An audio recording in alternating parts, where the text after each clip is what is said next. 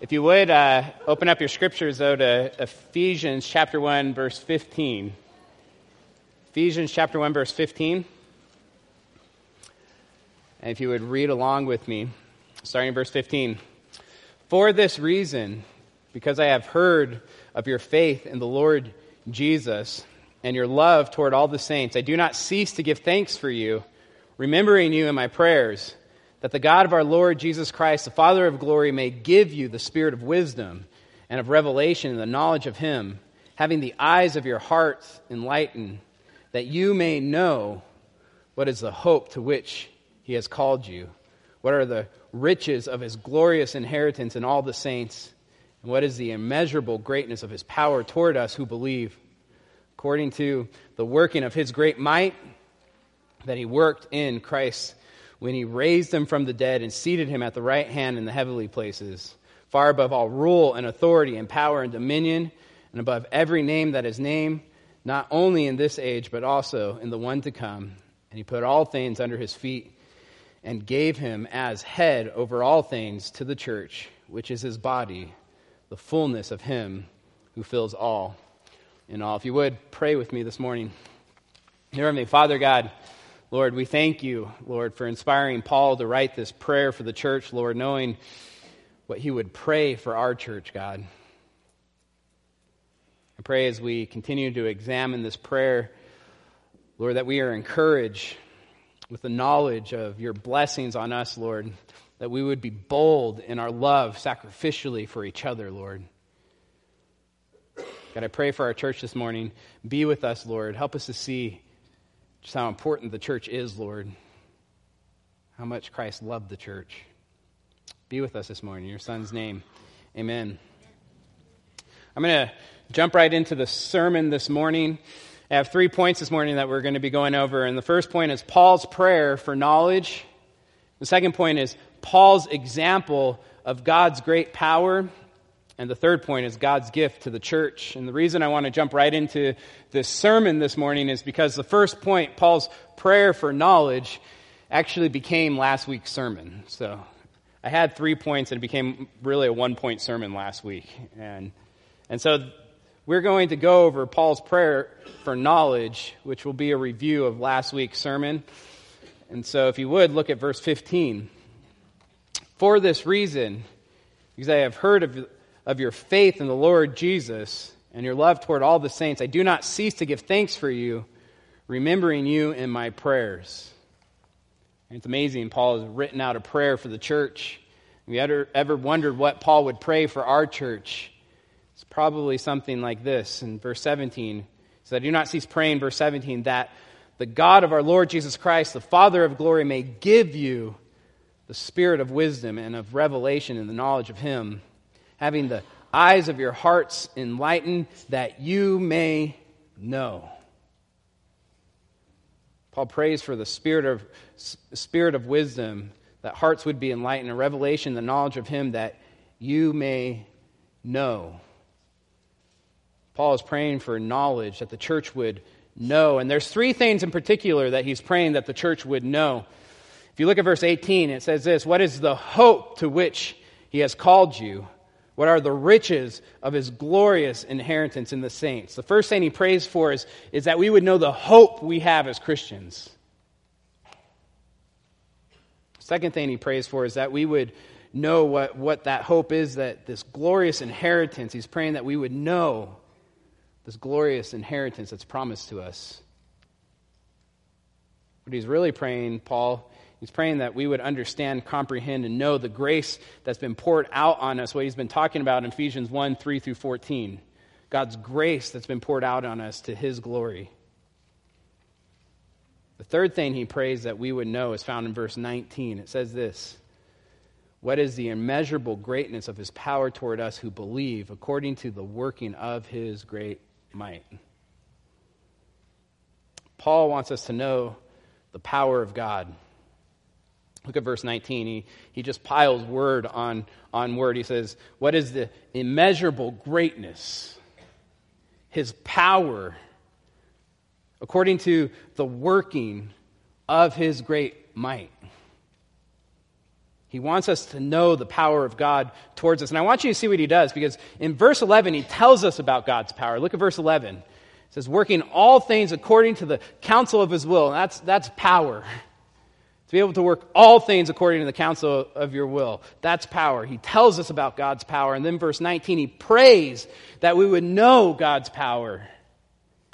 And then verses 20 through 23 gives us an example of God's power. So that leads us to the second point this morning of this sermon, Paul's example of God's great power. We'll spend some time on this point and the next point. But look what it says. Paul is praying that the church would know, verse 19, what is the immeasurable greatness of his power toward us who believe according to the working of his great might that he worked in Christ when he raised him from the dead and seated him at the right hand in the heavenly places. God's power raised Jesus from the dead and seated him at the right hand in the heavenly places. And I want to think about this, and I want us to think this morning deeply. There's two questions I really want to try to answer this morning in this point. Two questions are these. First one, why is the resurrection such a great display of power? I mean, of all the things that God has done, all the miracles, speaking everything into existence, flooding the whole world, the 10 plagues, why the resurrection? Why is the resurrection such a display of God's power? And the second question I want to try to answer is, why does Paul want us to know about this power?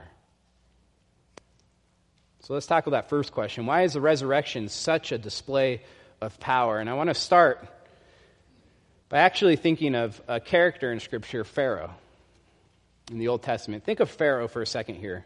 He's a man that had some power.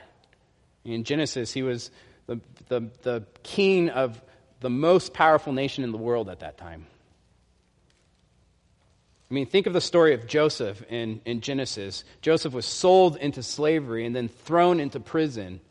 And Pharaoh had the power to raise Joseph out of prison and seat him at his right hand, making him the second in command of all of Egypt. And that's some power. Our own president doesn't have that power. Our president has limited power. He can't just take someone randomly from prison and make him vice president. It's not allowed. But I want to compare that to the power of God. Jesus wasn't in prison like Joseph. Jesus was arrested, beaten, falsely accused, innocent, brutally killed, hanged on a cross, naked and alone, despised, stricken, pierced, condemned, crushed by God, according to Isaiah 53. Jesus was killed. He was dead. He was in the tomb, a lifeless corpse. Then 3 days later, God raised him up, verse 20, and seated him at the right hand in the heavenly places. Talk about a lowly position, dead in a tomb in the grave, raised up literally to the heights of heaven, the highest position there is. And not only that, he raised him, look at verse 21, far above all rule and authority and power and dominion. Right, those words, when they're put together like that, it's a Jewish idiom for angelic beings. You see that in chapter 6 really clearly. He was given authority, in other words, over all the heavenly beings. That means angels, that means demons, that means even Satan himself. Jesus has authority. And not just above, but far above. Look at verse 21. Far above all rule and authority and power and dominion, and above every name that is named, not only in this age, but the one to come. And he put all things under his feet, and gave him as head over all things to the church, which is his body, the fullness of him who fills all in all. It doesn't get any higher than that, right? Philippians 2:9 says, therefore God has highly exalted him and has bestowed on him the name that is above every name, so that at the name of Jesus every knee should bow in heaven and on earth and under the earth, and every tongue confess that Jesus is Lord, to the glory of God the Father. Amen? Awesome display of power. From death to the name that's above all names. This leads to the second question. Why does Paul want us to know about this power?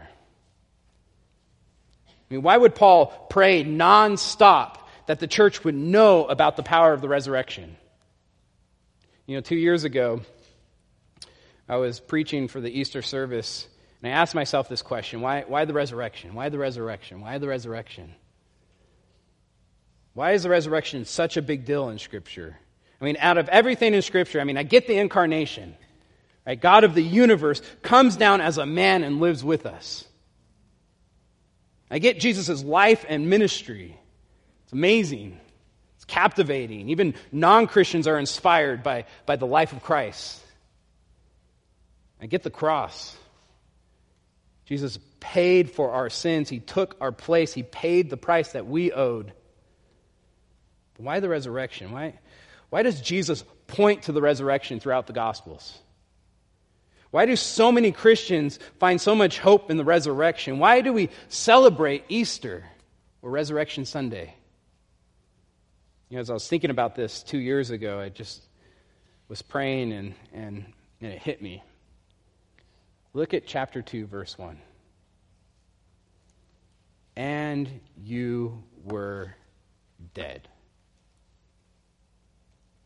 Listen, death is our enemy. Death is a curse.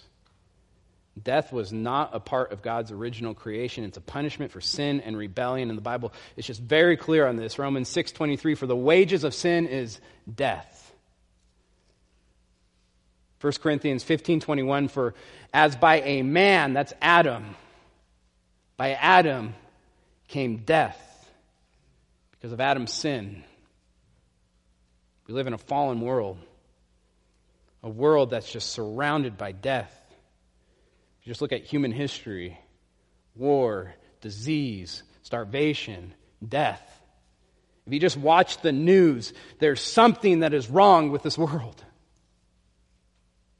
Look what Paul says in Ephesians 2, verse 1.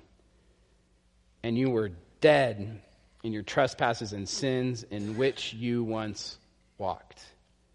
You were dead. The word for dead there is nikros, which means corpse or dead body.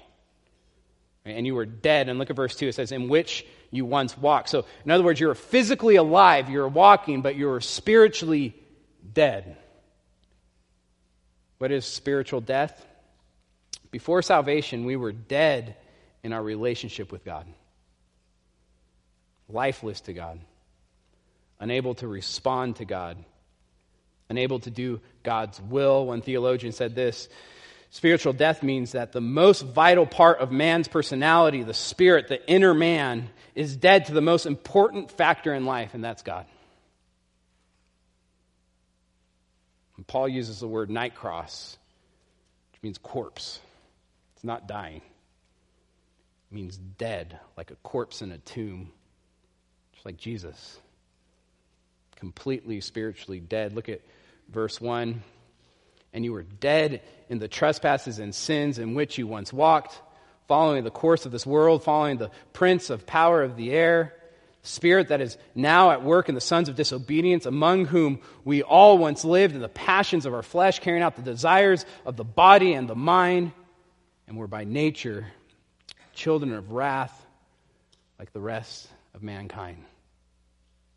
Dead, lifeless, destined for judgment, by nature children of wrath. In other words, children destined for God's wrath, children destined for hell. We talk about a lowly position. Before salvation, we were dead corpse spiritually, living in the realm of trespasses, living in the realm of sins, following the course of this world, under Satan's dominion, under the spirit found in the sons of disobedience, living in the lust of our flesh, carrying out the desires of the body, carrying out the desires of the mind, by nature, children of wrath, destined for hell, utterly hopeless. And two of the most beautiful words in all of Scripture, verse 4, but God. Verse 4, but God, being rich in mercy because of the great love with which he loved us, even when we were dead in our trespass, made us alive. He raised us from the dead, in other words. Raised or made us alive together with Christ. By grace you have been saved. Listen, every single conversion into Christianity is a miracle. It's a miracle. You know, people ask me all the time, do you believe in miracles today? Yes. Yes, of course I do. Look at my life. I was dead and now I'm alive. Every single conversion is the blind seeing. It's the sick being healed. It's the hungry being fed. It's deliverance from the power of Satan to the kingdom of God. It's the dead being raised to life. Look at verse 4.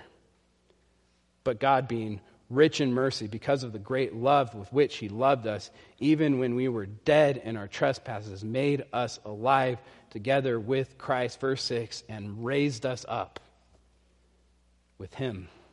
It's Christ. And seated us with him in the heavenly places in Christ Jesus. Look back at Ephesians 1, verse 20. He, which is God the Father, he raised him, that's Jesus. He raised him from the dead and seated him at his right hand in the heavenly places. And it's this display of God's power. Now look at Ephesians 2:6 again. God raised us up with him and seated us with him in the heavenly places in Christ Jesus. That's an amazing sentence right there. We are co-heirs with Christ. We are promised a glorious inheritance. And if you read the Gospels, you'll see that Jesus had power. He had power over the natural world. He had power over the supernatural world. He had power over disease. He had power over sickness. He had power to forgive sins. But the resurrection showed that he had power, or has power, over death. And this is most important. Jesus' miracles showed that Jesus was God in the flesh, the Creator, the Messiah, the Son of God. But the fact that Jesus was raised from the dead showed us that Jesus had resolved the most devastating effect that sin has brought into the world: death. The resurrection shows us that he is the way, the truth, and the life. And no one comes to the Father. That's life. No one comes to eternal life except through him. John 14:6. So why does Paul so badly want us to know the power of the resurrection? If you're a Christian this morning, he wants you to celebrate. You were dead, and now you are alive in Christ. He wants you to celebrate. But also, he wants you to know that that resurrection power is in you. It's in you to overcome sin, to get you through the difficult circumstances of life, to glorify God with your life.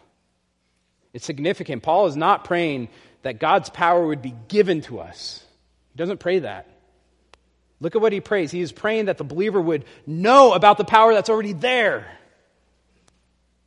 That you may know, verse 19, what is the immeasurable greatness of his power toward us who believe, according to the working of his great might. Listen, if you're a Christian this morning, Paul just wants you to know the power of God that is toward us. If you're not a Christian this morning, I just want to be honest. Romans 6:23 says, for the wages of sin is death. And there's three types of death that you find in Scripture. The first one we just talked about is spiritual death. That's separation from God. The second type is physical death. That's what we see surrounding us, right? We're all heading towards that. But the third one is eternal death. Sometimes it's referred to as the second death. That's eternity in hell. And Romans 6:23 is talking about that death. For the wages of sin is death. But the free gift of God is eternal life in Christ Jesus our Lord. Listen, God is offering you life this morning. All you need to do is put your faith in Christ, who came down and lived the perfect life, died on the cross for your sins, and was raised on the third day to show you that he is the way to life. Put your faith in him this morning.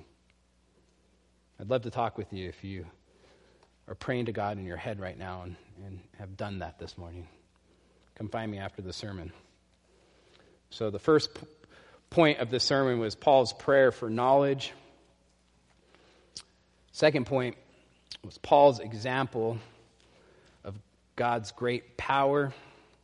The third point is God's gift to the church. God's gift to the church. Look at verse 19. And what is the immeasurable greatness of his power toward us who believe, according to the working of his great might, that he worked in Christ when he raised him from the dead and seated him at the right hand in the heavenly places, far above all rule and authority and power and dominion, and above every name that is named, not only in this age, but also in the one to come. Now look at verse 22. And he put all things under his feet and gave him as head over all things to the church, which is his body, the fullness of him who fills all in all. Christ is the head of all things, meaning he has authority over everything. That's what he said in the Great Commission. All authority has been given to me. He is Lord of all things. He has the name that's above all names. But then Paul gets really personal. Verse 22. And he put all things under his feet and gave him as head over all things to the church, which is his body. I want to look closely at this. God the Father is the one that's acting here. God the Father is the one acting. God gives Jesus, God the Father gives Jesus, God the Son, authority over all things. Then God gives Jesus to the church, who is his body. The analogy is Christ is the head and the church is his body. We see this other places in Scripture where the church is called the body of Christ. We're a body. When you see that, usually it more has to do with our relationship with each other. We're all members of one body. Right? We need each other because just like my fingers need my feet, and my feet need my knees, and so forth. We're one body and we need each other. When we say membership, just so you know, when we talk about membership, this is what we mean. We're members of a body, which is scriptural. But in Ephesians and Colossians, the body has more to do with the relationship between Christ and the church. It's an intimate relationship, right, between the head and the body, right? Is not your head and body intimately connected? From eternity past, listen to this. From eternity past,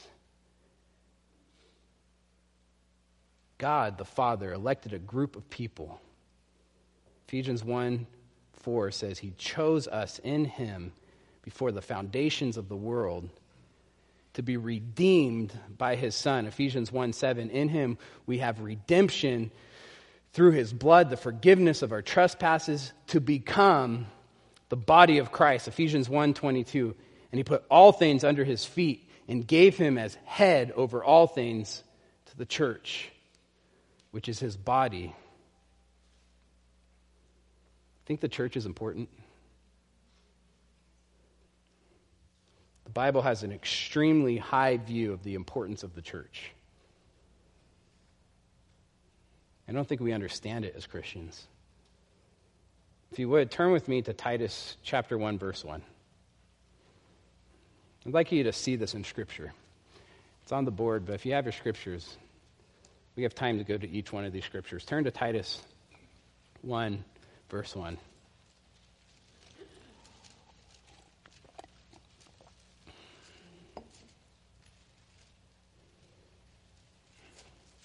It says this in verse 1. Paul, and this is introduction. Paul is introducing himself right now to Titus. And it's a letter to him. He says, Paul, a servant of God and an apostle of Jesus Christ, for the sake of the faith of God's elect and their knowledge of the truth, which accords with godliness, in hope of eternal life, which God, who never lies, promise before the ages began. In other words, God made a promise before the ages began to save the elect. One theologian put it this way: this means that before time, in eternity past, God made a promise that He would be that there would be a redeemed humanity. The existence of this promise means that God created a plan of salvation through Christ before He created the world. And that's what Ephesians 1:4 says, before the foundations of the world. Here's my question. Just think this is interesting. Who did God promise before the ages began? This is before creation. This is before humans. It's before angels. This is before the created beings. All there was God. Before the ages began. The word-for-word translation in Greek is before time eternal. Before time eternal. Right? Who did God promise in eternity past? The only thing I can think of is that God promised Himself. Which makes sense because God is triune. God the Father, who's being talked here, promised, in other words, another member of the Trinity something, which God, who never lies, promised before the ages began. And turn with me to 2 Timothy 1:8. 2 Timothy 1:8. Because that phrase is used again. It's before the ages began. It's in another place. Word for word, that's before time eternal.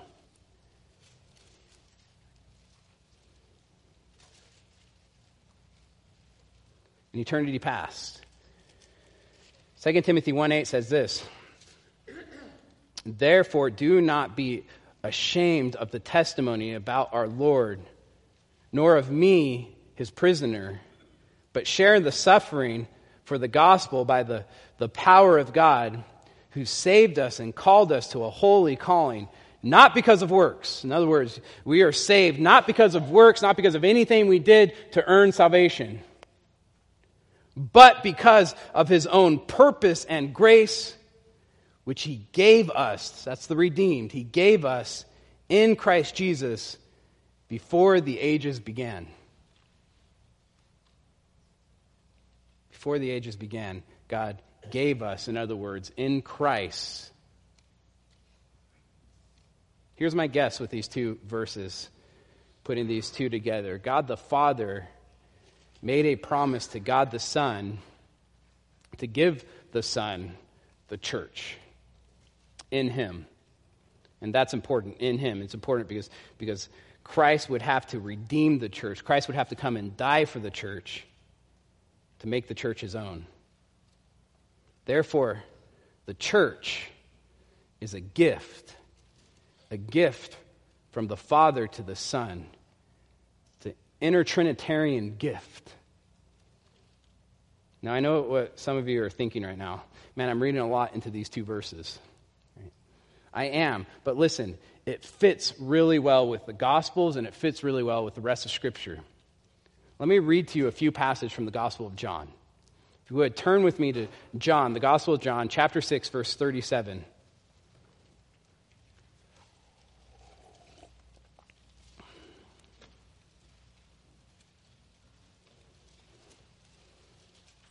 John, chapter 6, verse 37. Jesus is talking here.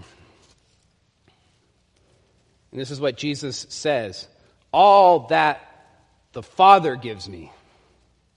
Did you hear that? All that the Father gives me will come to me. And whoever comes to me, I will never cast out. Why? Because it's a gift from the Father. It's precious to Him.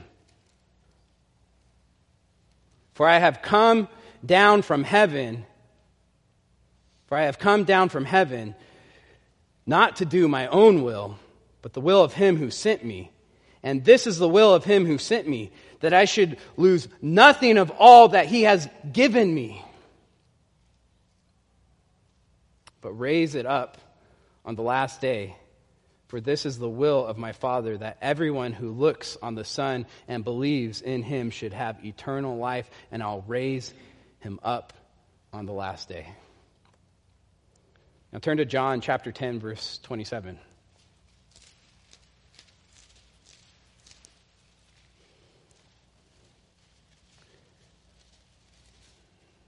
Verse 27 says this, "My sheep hear my voice, and I know them, and they follow me. I give them eternal life, and they will never perish, and no one will snatch them out of my hand. My Father, who has given them to me, is greater than all, and no one is able to snatch them out of the Father's hand." Right? Jesus is saying these sheep, right, that the Father has given to me, they're a gift, and therefore no one's going to be able to snatch them out of my hand. And on top of that, my Father is greater than them all, and therefore no one's going to snatch them away from him. Turn to chapter 17, John chapter 17.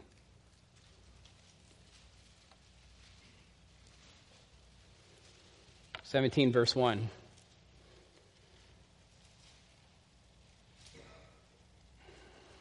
This is an amazing chapter. It's actually a prayer of Jesus to the Father, of the Son to the Father, and it's probably very similar to the prayer that Jesus is praying for us right now, interceding for us.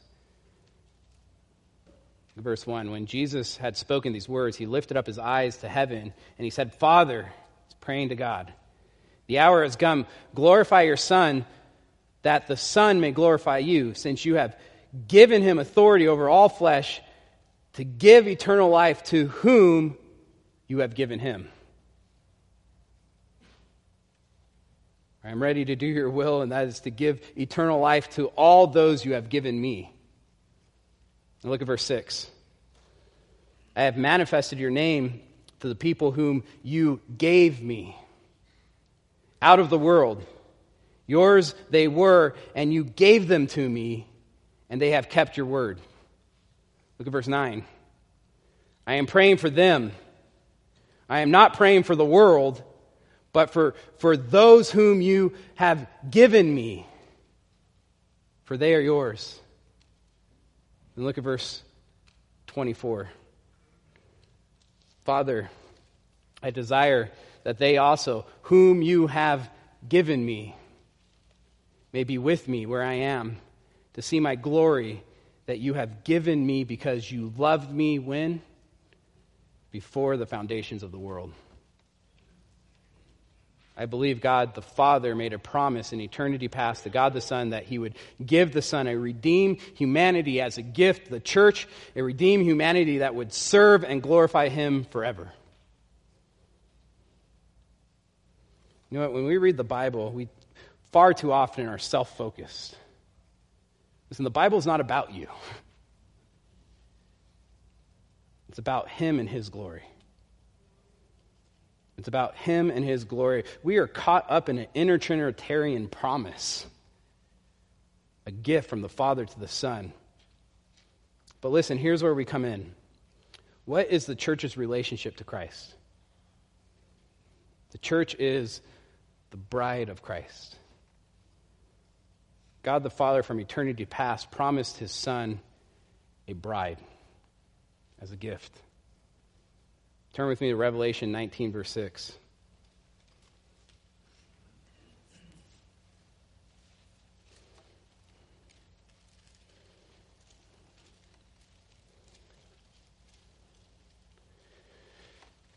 It says this in verse 6, "And I heard what seemed to be the voices of a great multitude, like the roar of many waters, and like the sound of mighty pearls and thunder, crying out, 'Hallelujah!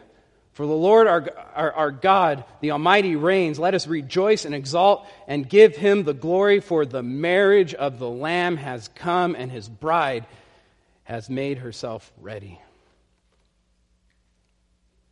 Right, that's Jesus in the church. Jesus is the Lamb. The church is the bride. Turn to Revelation chapter 21.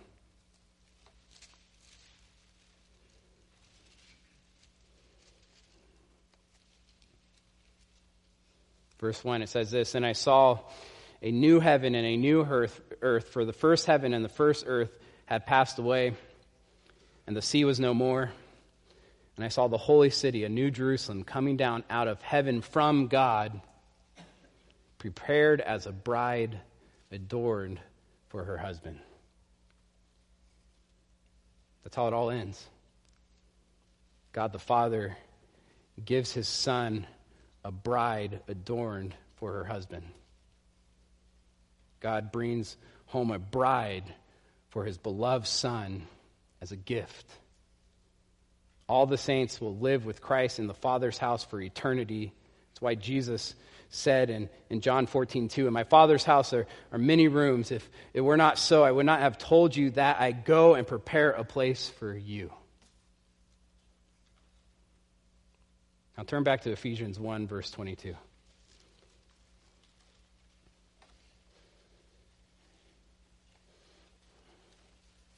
Because here's the amazing thing. Scripture is pretty consistent. That from eternity past, God promised, God the Father promised, God the Father chose. Right? He chose a bride. He promised that bride to his Son. But look at what it says in Ephesians 1, verse 22. "And he," that's God the Father, "and he put all things under his feet," that's Jesus, "and gave him as head over all things to the church." Amazing. Here, God the Father gives Jesus to the church. Verse 23, "which is his body, the fullness of him who fills all in all." Listen, it was an arranged marriage, which that's all there was in this day and age. It was arranged by the Father. God gave the Son, the church, as a bride. And God gives the church, the Son, as a husband. Christ, the head, the church, the body. Think the church is important? Yes. We are the body of Christ. Listen, we are the bride of Christ. But here's another question. Do you think marriage is important? Remember Ephesians, the depth of God's grace, and we've gone deep this morning. That's chapters 1 through 3. The depth of God's grace lived out in love. That's chapters 4 through 6. Right? The theology is what this morning has been. Chapters 1 through 3 is foundational to all the commands that's found in chapters 4 through 6. So I want to end this morning with application. After studying this deep theology, turn with me to Ephesians 5, verse 22.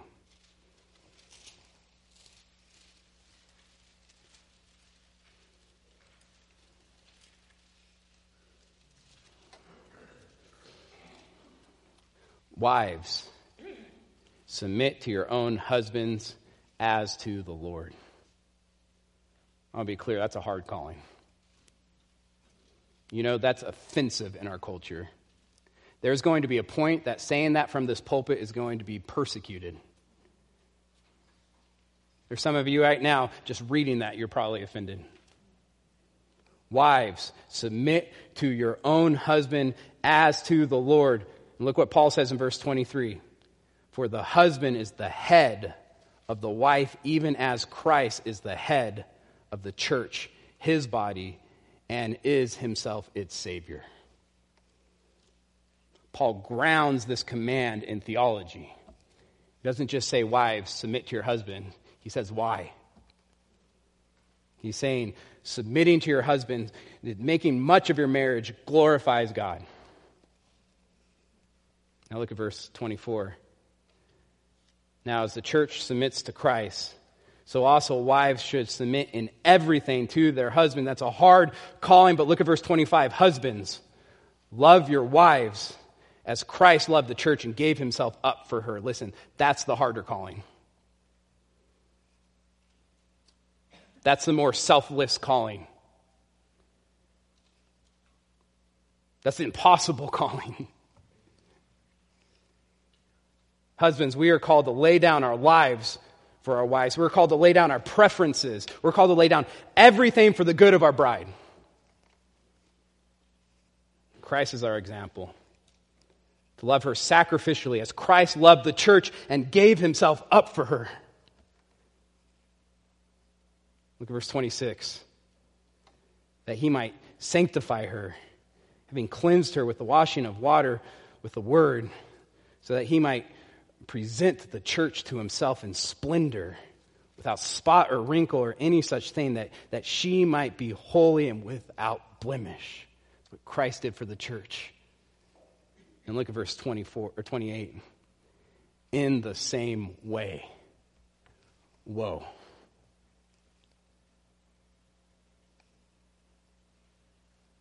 In the same way, husbands should love their wives as their own bodies. He who loves his wife loves himself. For no one ever hated his own flesh, but nourished it and cherishes it, just as Christ does the church. The church, this gift from the Father to the Son, Christ cherished the church. Listen, men, cherish your wife. Cherish your wife. I don't care how hard your marriage is. Listen, we weren't this beautiful wife that Christ was like, yeah, they're easy to love. He had to die for us. Cherish your wife just as Christ does the church. Verse 30. Because we are members of his body. Therefore, a man shall leave his father and mother and hold fast to his wife, and the two shall become one flesh. This mystery is profound, and I'm saying that it refers to Christ and the church. Listen, your marriage is not about you. Your marriage is bigger than you. Your marriage is a testimony of God's grace to the church.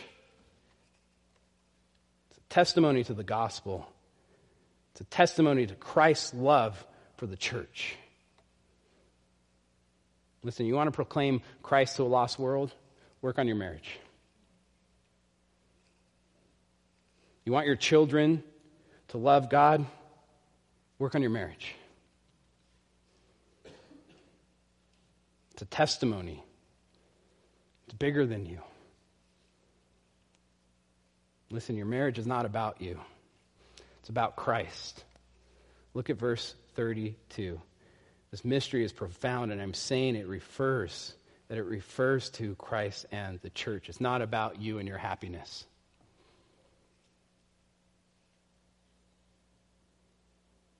You should think about this for a second. Christ's love for the church came before your marriage. Right? Christ's love for the church came before marriage was invented, before the ages began. God promised this gift to Christ, and Christ cherished it. Let me put it in a different way. God didn't look down and see marriage and go, you know what, that's a good analogy for Jesus and the church. God created marriage to testify to Christ's profound love for the church. It came first. So living a life for Christ starts with the most intimate, most important relationship next to our relationship with Christ himself, and that's our marriage. Men, you want to glorify God? Love your wives. Cherish your wife. Women, you want to glorify God? Respect and honor your husband. And I want to add this, because I know there's plenty in here that are divorced this morning. Listen, there's grace. If you're divorced this morning, there's grace. Listen, if you're single this morning, if you're a widow this morning, if you're unmarried, you have a calling on your life. In other ways maybe than marriage, but we all should be rooting for strong marriages in our church. We all should be praying for strong marriages in our church to be a testimony of God's grace to this community. If you're married this morning, here's my application. Work on your marriage. Work on your marriage. If you need to go get counseling, get counseling. Work on your marriage. Let me end by reading Ephesians 5:31. Therefore, a man shall leave his father and mother and hold fast to his wife, and the two shall become one flesh. This mystery is profound, and I'm saying it refers to Christ and the church. However, let each one of you love his wife as himself, and let the wife see that she respects her husband. Let's pray.